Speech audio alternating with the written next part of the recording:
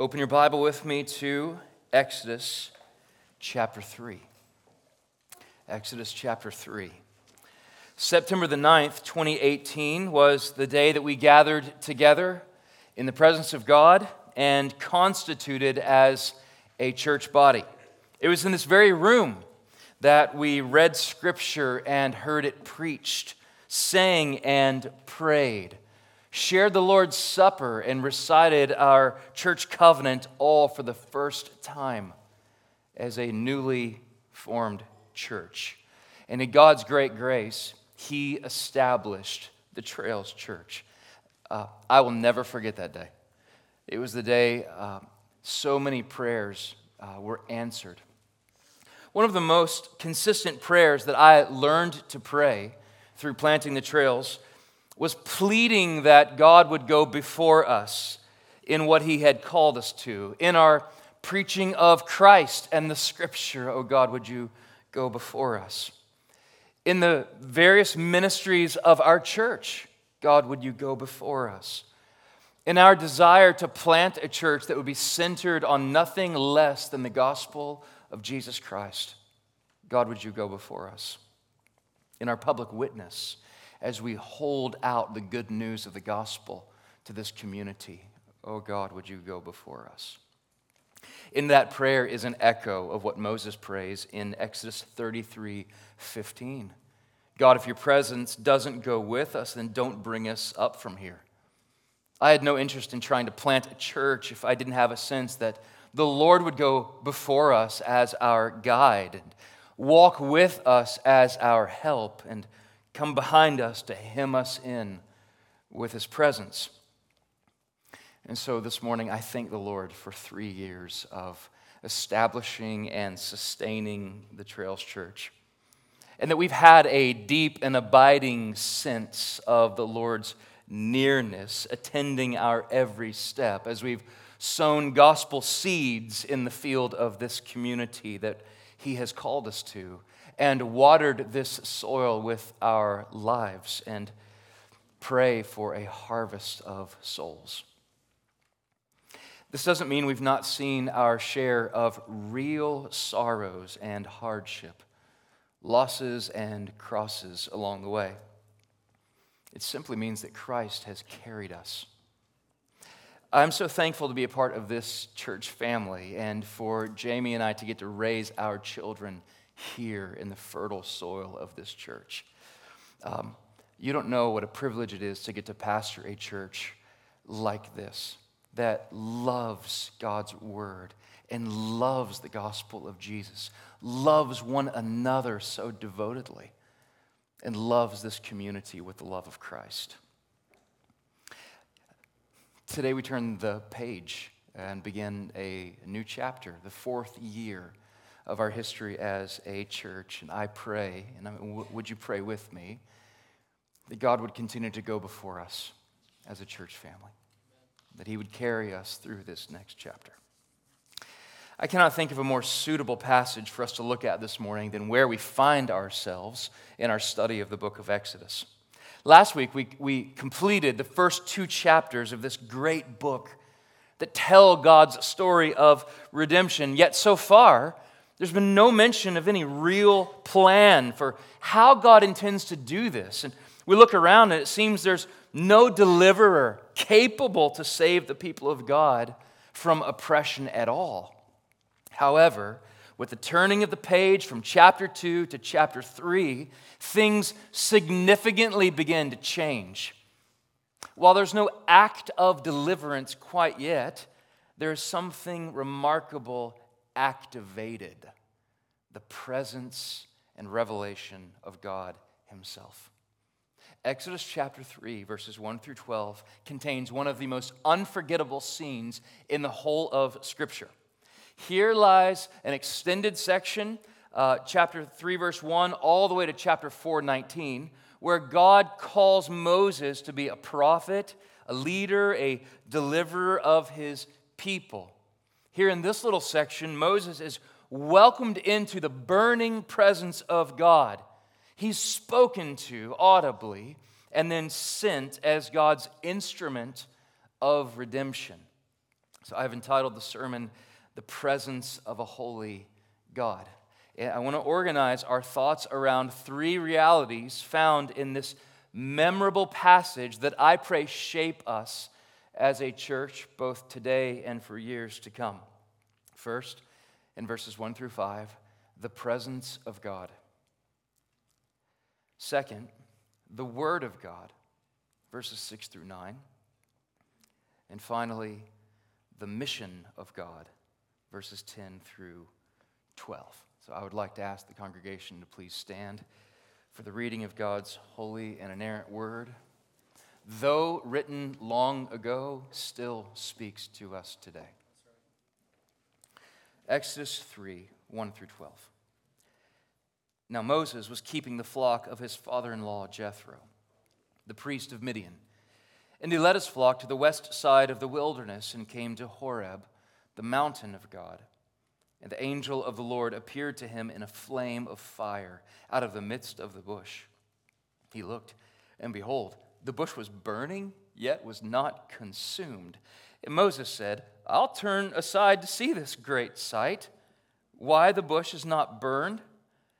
And when the Lord saw that he turned aside to see, God called to him out of the bush, Moses, Moses. And he said, Here I am. And then he said, Do not come near. Take your sandals off your feet, for the place on which you are standing is holy ground. And he said, I am the God of your father, the God of Abraham, the God of Isaac, and the God of Jacob. And Moses hid his face, for he was afraid to look at God. Then the Lord said, I have surely seen the affliction of my people who are in Egypt, and have heard their cry because of their taskmasters. I know their sufferings. And I have come down to deliver them out of the hand of the Egyptians and bring them up out of the land to a good and broad land, a land flowing with milk and honey, to the place of the Canaanites, the Hittites, the Amorites, the Perizzites, the Hivites, and the Jebusites. And now, behold, the cry of the people of Israel has come to me, and I have also seen the oppression with which the Egyptians oppress them. Come, I will send you to Pharaoh, that you may bring my people, the children of Israel, out of Egypt. But Moses said to God, Who am I, that I should go to Pharaoh and bring the children of Israel out of Egypt? He said, But I will be with you, and this shall be the sign for you that I have sent you. When you have brought the people out of Egypt, you shall serve God on this mountain. The grass withers and the flower fades, but the word of our God stands forever. Amen. What a passage. The first reality we come to is the presence of God. The scene begins with Moses doing what he had been doing for 40 years now, working as a shepherd, keeping his father-in-law's flock. The very man who was raised in Pharaoh's palace, where Acts 7:22 tells us that he was educated in all the wisdom of the Egyptians, now holds the lowly occupation of herding sheep in the desert wilderness. Yet the strong steering hand of God is at work. As Moses shepherded the flock through the dust, God was preparing him to pasture his very own people. This will not be the last time that God trained a shepherd of his people by actually first making them a shepherd of sheep. Think of David and Amos. Verse 2 tells us that he had arrived at Mount Horeb, or Mount Sinai as it's better known, which is here called the mountain of God. And Mount Sinai is vital to the story of Exodus. It's the very place that we'll come back to in Exodus 19. As the law is given to God's people, the whole place thunders with his voice and flashes with the fire of his presence. While Moses kept his flock, something caught his eye he had never seen before. This bush was on fire, but it was not being burned up. I love how he says, I will turn aside and see this great sight. Really? Imagine holding a match in your fingers that is ablaze, and yet the flame never sinks into the wood, consuming it, burning your finger. This is not just an extraordinary fire. This was the extraordinary presence of the holy God blazing before Moses' eyes. God got his attention, and all of a sudden, the bush speaks. This week I've been thinking about Three Amigos, where that bush sings. This is nothing like that. The bush speaks. The eternal God, whose voice spoke into existence all things, chose to speak through a common desert shrub. Moses. Moses, he calls his name twice, inviting him to draw near. And then as Moses approaches the presence of God, God says, stop right there. Don't come any closer. Take off your shoes. Remove your sandals, Moses, because the place you're standing is holy ground. This is a remarkable passage, isn't it? What I want us to circle our thoughts on in these first 5 verses is the fiery holiness of God's presence, into which no person can enter on their own. This account is known as a theophany, which is an appearance of God's glory to humanity. Or scholars from the early church fathers have seen this as a Christophany, which is a pre-incarnate appearance of the second person of the Godhead, Christ. At first, it's said to be an angel of the Lord that appeared in the fire. However, as we hear him speak, verse 4 tells us that this messenger spoke as God, not simply for God. This isn't a mere angel. This is the burning presence of God himself. Fire is one of the recurring images of Scripture that communicate the holiness and presence of God. One scholar commented why that is, saying that fire is physical, yet it cannot be grasped or taken hold of. It offers warmth and comfort, yet it holds immense power to destroy. Isn't that right? In the book of Genesis, the Garden of Eden was guarded by 2 angels with flaming swords. God's covenant with Abraham was confirmed by a blazing torch and a smoking pot. Soon we'll see the comforting presence of God signified in fire by night. And a few months after this blazing bush, the entire mountain of Sinai will rumble with thunder and fire, and smoke will swirl in the air. In Deuteronomy, Moses describes God as a consuming fire. Here, and through the book of Exodus, we will see Moses come to know the intimacy and warmth of God's fiery presence, and at the same time, he's protected by it, yet transformed by it. And so it is with us. As we think about valuing the presence of God as a church, I think about valuing intimacy with God through Christ, the warmth of his fiery presence, and at the same time growing in awareness of God's grace that protects us from the presence of a holy God who we have no business coming toward on our own, and the way that he transforms us by his nearness. So my prayer is that we would be a people who grow to know and treasure and live in the presence of God. We would grow in intimacy with him, and as a result, the fire, consuming fire of his presence would produce in us a serious holiness. As a people who have heard God call our names and welcome us into his presence, let us enjoy him. And may our lives be marked by the presence of God as a church. In verses 6 through 9, we turn our attention to the second shaping reality of this passage.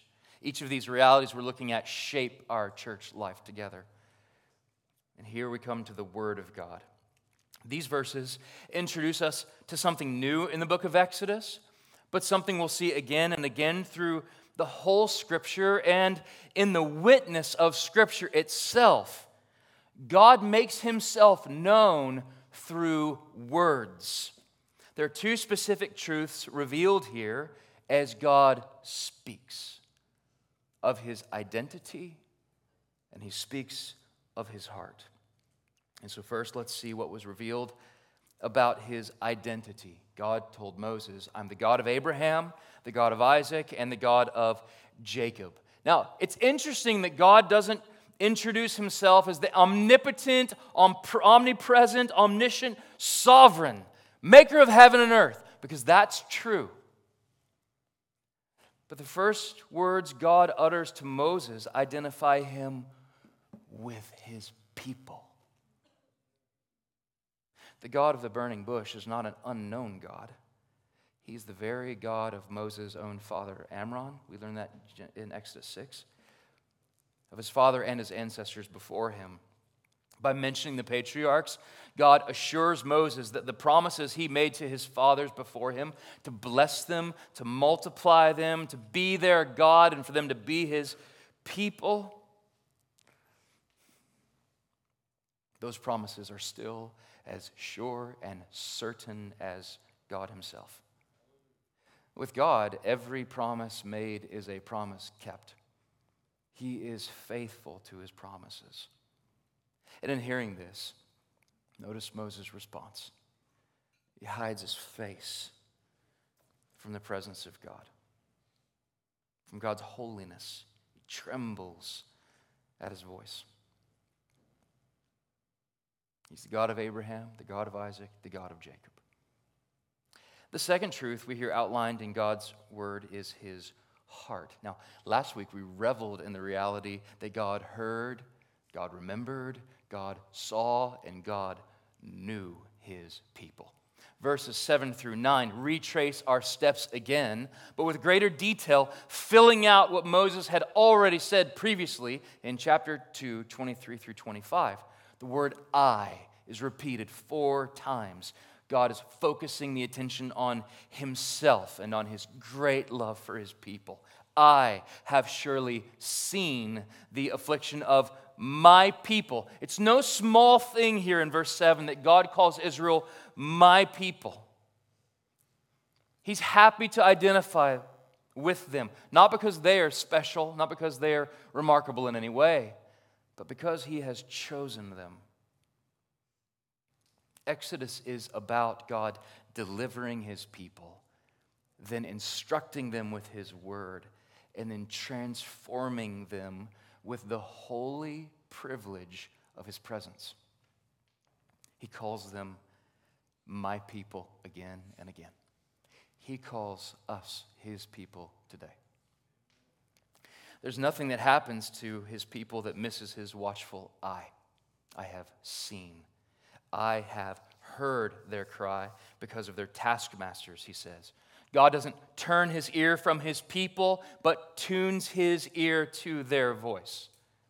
He says, I have known their sufferings. We learned last week that God knows his people in this comprehensive, intimate way. But remember, there was no indirect object given to what he knows. Chapter 2 just said, but God knew. It's not creepy, but a little bit. And here some focus is given to God's knowing. He knows the suffering of his people. And I was talking to James about this week. There's a striking difference between these two verses, chapter 2 and chapter 3. In Exodus 2, Moses told us that God remembered his covenant with Abraham, with Isaac, and with Jacob. Remember, when Scripture says that God remembered, it's cluing us in that God's about to act. Specifically, he's going to act on his word and his promises. In Exodus 3, the word remembered is replaced with the phrase, I have come down to deliver them out of the hand of Egyptians and to bring them up to the land that is good and broad land, a land flowing with milk and honey. God's love for his people didn't stay suspended in the heavens. He's going to act in love to rescue, to redeem. Notice the trajectory of this love. God's going to come down, enter into their pain and suffering, and then bring them up to a place of blessing and provision. That's what God's going to do. So in chapter 2, God remembered. In chapter 3, he says, I'm coming down in order to lift up my people from their condition. So God's word in these just few verses tell us of his identity and his heart. And that's just a few verses. We've got a whole book that tells us what he is like. As a church, we are committed to the word of God. And the reason is that we believe that it is the very word of God that is infallible. It can't be wrong, that it's inerrant. That means every single stroke of God's pen is perfect and that it is unchanging. That's why I remind you week by week, quoting from Isaiah chapter 40, verse 8, the grass withers, the flower fades, but the word of our God stands forever. Because we believe that to be true. It does. His word will not return void. His word will do its work in us, tearing down, building back up, reorienting and renewing us from the inside out. And it's in this book we come to know the identity of God, who he is, what he's like. Even more, we come to know him in his word. And then don't you see his heart that we see here? The heart of God toward his people. It's here in the scriptures that we learn of Christ who came to seek and save the lost, where the great trajectory of God coming down to rescue and redeem in order to lift us to be with him once and for all. It's in the word that we see and know Christ. It's in the word we see and know the Spirit who dwells within us, seals his promise. We were a church planted in the word of God. And let us remain a church in the word of God. And finally, let us look at the third shaping reality of our passage, the mission of God, verses 10 through 12. God is going to deliver his people. And he's going to do it through his people to accomplish his plans and purposes. So what we find in these final 3 verses of this text is that God's will is not that Moses just sit in his presence for the rest of his days, but go in his presence to fulfill all of the works that God had preordained Moses to walk in. Perhaps more surprising than this burning bush and more stunning than the voice of God are the words that God speaks in verse 10. Come, I will send you to Pharaoh, that you may bring my people, the children of Israel, out of Egypt. Now, Moses expected him already, this new introduction, expected the God of the universe to say, I will go to Pharaoh, and I will bring my people, the children, out of Egypt. And that's true. We will see how those things work together in the coming weeks. But today, I want us to think about the mission of God given to Moses, this great commission. God sends him with a message of deliverance and also with good works to fulfill. Moses is stunned. He looks over his shoulder like, me? You talking to me? I'm going to bring your people out of Egypt? God, I tried that once. About 40 years ago, I saw one of your people getting beaten down, and I tried, and now I'm a shepherd living in the wilderness. Moses argues with God in verse 11. It's the first of 5 arguments that he will give in the rest of this account, where he's asking, who am I that I should go to Pharaoh? Who am I? This Hebrew kid who grew up in the palace of the Egyptian king and now lives so far from his people, so far from the land of Canaan, which is filled with enemies, by the way. I'm not a redeemer. I'm a shepherd talking to a shrub. Who am I? God doesn't even answer his question. Not yet. He simply gives him two promises. The first is the promise of his presence. He tells him, I will be with you. There's not a word that God will give Moses to speak or a step that Moses will have to take where the presence of God will not go before him and with him and behind him. God's promising his presence to his people. What a remarkable gift. The second promise that God gives Moses is the promise of a sign. But it's a future sign. You see, one day in the future, after God has accomplished the deliverance and redemption of his people, Moses will stand on this mountain again, not alone, but with the people of God gathered around. They will worship God together at Sinai. That's the sign. Now, we would expect the sign to be something tangible, something close and right now in order to give Moses the encouragement he might need to take God at his word. But God's not inviting him just to do something for him. God's inviting Moses to trust in him as his God. God's welcoming Moses to live a life marked by faith. We'll spend all next week watching Moses wrestle God in the wilderness.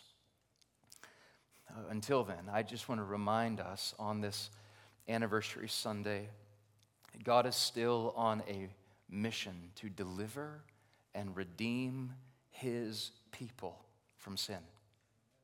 God, once again, came down in the person and work of Jesus Christ in order to rescue us and lift us to be with him. And God still has chosen to work through broken, needy, sinful people. His people that he's not embarrassed to identify with in order to accomplish his mission. Brothers and sisters, you and I are a sent people with a message to proclaim and good works to carry out. We've been entrusted with the message of the gospel. The good news of the holy God who dwells in unapproachable light, yet who welcomes sinful people, calling them by name. And through the blood of Christ, we are able to draw near, boldly approaching his throne. The mystery of mysteries, we are not consumed by the fire of his presence, but we are made holy by it. And as God's people, we also have been given promises. Like Moses, we've been given the promise of God's presence in our lives as we seek to fulfill this great commission to glorify God by making disciples, teaching people all that Christ has commanded us, baptizing people in the name of the Father and of the Son and of the Holy Spirit, in the name of the God who redeems. Oh, and we have another promise, a promised sign, but it's also in the future. There will be a day where people from every tribe and every tongue and every nation, all of the people of God, gather around his throne, gather around Christ himself. And together we will say, to him who sits on the throne and to the Lamb be blessing and honor and glory and might forever and ever. Look up, saints. That day draws near. One of the most freeing lessons that we will learn in the coming weeks and is already being introduced to us in these verses is that none of this is about us. It's all about the God who goes before us. On this third anniversary, those of us who are getting older and getting older every day, that's all of you. Some of you faster than others.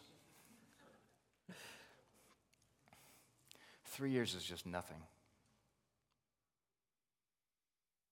But it's 1,000 days of God's faithfulness to us, and so it is something. But the name of the Trails Church will come and go. The name of Jesus Christ will last forever. And so we don't trust in ourselves. We don't trust in our wisdom. We don't trust in our strategy. We don't trust in our resources or plans or creativity. We trust in the name of the Lord our God. So this morning we turn the page and begin a new chapter in the life of the Trails Church. And there's so much on the horizon. I cannot wait to see the Lord do in and through us. There are also losses and crosses that we will bear. But through it all, Christ will bear us up. Our God will go before us to guide us with his presence, his steadfast love, our hope and trust. His grace will lead us home. Would you pray with me? God, let us, your people, be marked by a deep and abiding sense of your presence, a deep and abiding trust in your word, and a deep and abiding commitment to your mission. We ask these things in Christ's name. Amen.